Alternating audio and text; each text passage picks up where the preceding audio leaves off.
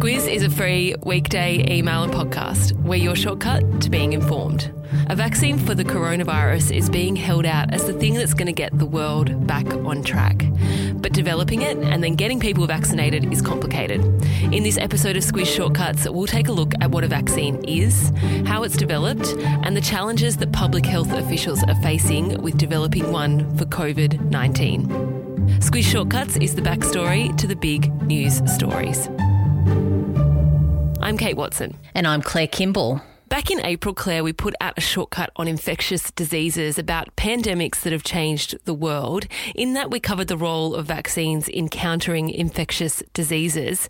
Let's refresh our memories. It's thought that the first vaccine was developed in 1796. It's a while ago. It is a while ago, and Dr. Edward Jenner in the UK discovered that immunity to smallpox could be brought about by giving people material from a cowpox lesion. Pretty gross, but he called the material vaccine, which comes from the root word vacca, which is Latin for cow. There you go. Historians say the history of inoculation, which is to give people a material to produce immunity against a disease, it goes back even further than that, to the mid-1500s, in fact. That's right. Chinese text from 1549 described healthy people snorting powdered smallpox scabs in order to develop a mild case of the disease to get immunity. So just as gross, really. I hope you're not listening to this in the morning, everyone. There have been efforts to develop vaccines for devastating diseases like cancer, but attention has been particularly focused on infectious diseases that have claimed the lives of millions of people. The development of vaccinations for infectious diseases like smallpox, polio, measles and the flu, just to name a few, have undoubtedly saved millions of lives around the world. And efforts are ongoing to develop vaccines for infectious diseases like HIV, and non-contagious diseases like malaria and dengue fever are ongoing. And of course, all eyes are on the development of a vaccine for COVID-19. We'll get onto that in a moment, but first, let's look at how a vaccine is made. Mass vaccination programs have revolutionised public health through the controlling, elimination or near elimination of many life-threatening diseases. Before we get into the how, though, let's cover the what. What exactly is a vaccine? A vaccine is a medicine that prevents disease for a period of time or for life. Most medicines treat or cure diseases, but a vaccine's purpose is to stop us from contracting the disease in the first place. And that works when we're given a medicine that has the same germs that cause the disease. Those germs are either killed or weakened to the point where they don't make you sick anymore. That's right, and a vaccine stimulates your immune system to produce antibodies exactly like it would if you were exposed to the disease. After getting vaccinated, you develop immunity to that disease without having to get the disease first. And the development of a novel vaccine, which is a new vaccine from scratch, is a pretty complex and lengthy process. It's very complicated, but long story short, technicians identify the disease's antigens and they tinker with them so that they can't reproduce themselves, or at least do it very slowly. They then grow and purify those antigens, and then other ingredients are added to it to turn it into a product that can be given to patients. And then there's rigorous testing in the labs on animals and on humans. From starting that research effort to production, it generally takes, and this is not going to be good news to anyone, 10 to 15 years to develop a vaccine. And that's if they're able to crack the code at all. So for diseases like HIV, obviously years of research has gone into that and they haven't done it yet. And even when a vaccine is found, not all of them last forever. For example, there's some where you need to go back and have a booster because the protective response wears off over time. Mass vaccination programs don't just protect those individuals who are inoculated, they also give a high degree of community protection for those who aren't. That's called herd immunity, and it prevents subsequent waves of infection from becoming too intense.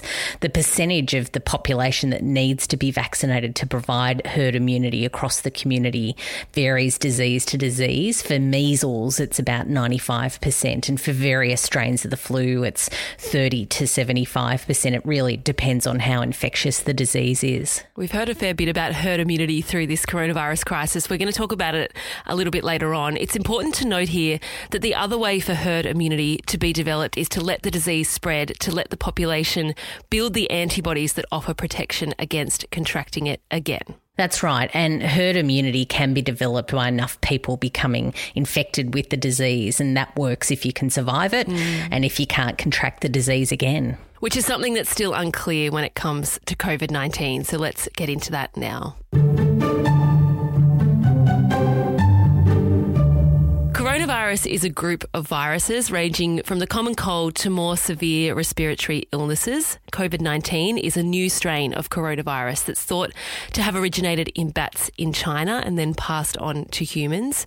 As we all well know now, it's made its way right around the world. There's been discussion, Claire, about developing herd immunity by allowing COVID-19 to just spread. The problem is that COVID-19 is highly infectious and the death rate is of a level that health officials can't accept. And also, as a new virus, medicos are still working out how it's affecting people who have had it and whether they can recontract it, because there's some evidence that our antibody response fades pretty quickly. So the alternative then is a vaccine. The race is on to find one, and as we spoke about before, that's usually a 10 to 15 year venture. How realistic is it that we'll have one just a year on from when COVID-19 emerged? According to the experts, it's possible. There is hope that the unprecedented concentration of the world's scientific minds on COVID-19 will develop a vaccine in that really incredibly tight time frame. The New York Times has a tracker on these efforts. There are some 165 potential vaccines under development. Some 30-odd have progressed to human trials. Human trials are an important phase of the development of a vaccine for obvious reasons.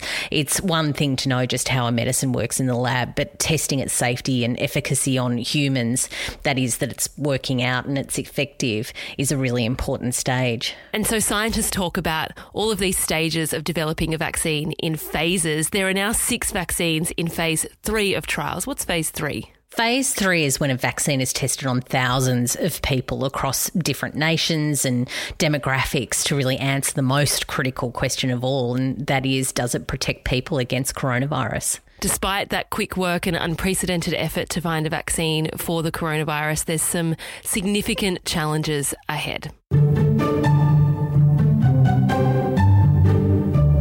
No surprise, COVID-19 isn't going down without a fight. Despite all the scientific evidence so far, there's no guarantee, Claire, that a trial will be successful. For example, there's some really big questions about how long an immune response will last for those who are vaccinated or who have been infected with COVID-19. And that's why experts say that it's important that all of those efforts continue, because we just don't know which trials might stumble in that human trial phase. It's also why there's lots of chat about the international research community sharing data, something that's happening, but there is a concern, and a growing concern, that if a vaccine is made available, whether it might be shared across the world. Those concerns are focused on what's called vaccine nationalism. The World Health Organization says that rich nations have a responsibility to share any vaccine that's eventually produced globally.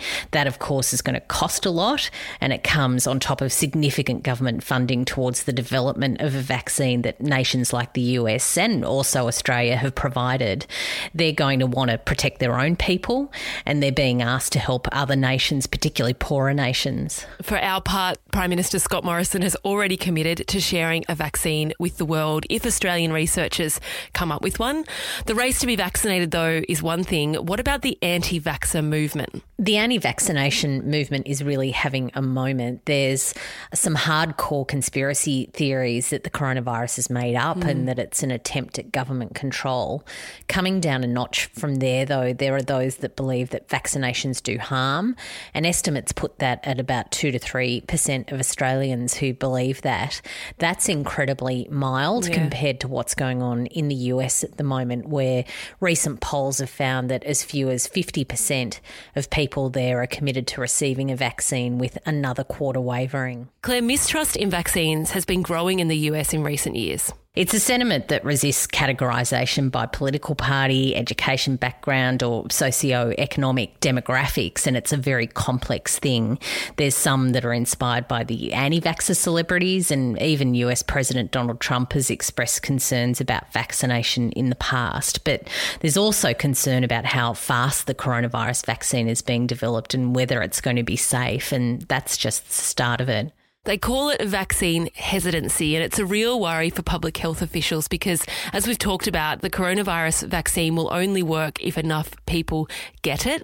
The more contagious the virus, the more immune people you need for it to be effective across a community. And some experts say that the ideal level is about 70% of the community will need to be vaccinated for coronavirus for it to be effective and driven into the ground. Despite all of this effort being put into finding a vaccine, the World Health Organization says we may never have a silver bullet for the coronavirus. It's difficult to hear, Claire. And that's why experts point out that if a long-lasting vaccine isn't on the cards, we're going to have to be able to test really efficiently and treat people so that we're going to have their health protected, but also open up our economies and get our pre-COVID lives back on track. Sort of something that's becoming hard to remember. What did it look like before pre-coronavirus? I remember some flashes, but yeah, it's difficult, that's for sure. Like a bad movie. That's your shortcut to vaccines. On to our recommendations.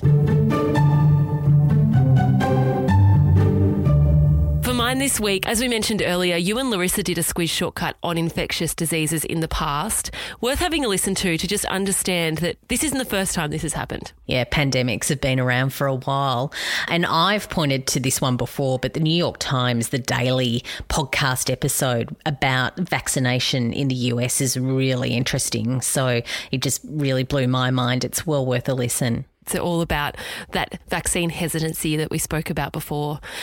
We have so many more shortcuts on a variety of topics that you can dive into. Check them out at thesquiz.com.au or wherever you get your podcasts. For those who are new to The Squiz, we also have a daily news podcast. It drops at 6 a.m. and will get you across the morning's news every weekday. Opinion free as always. Thanks for listening in. Until next week.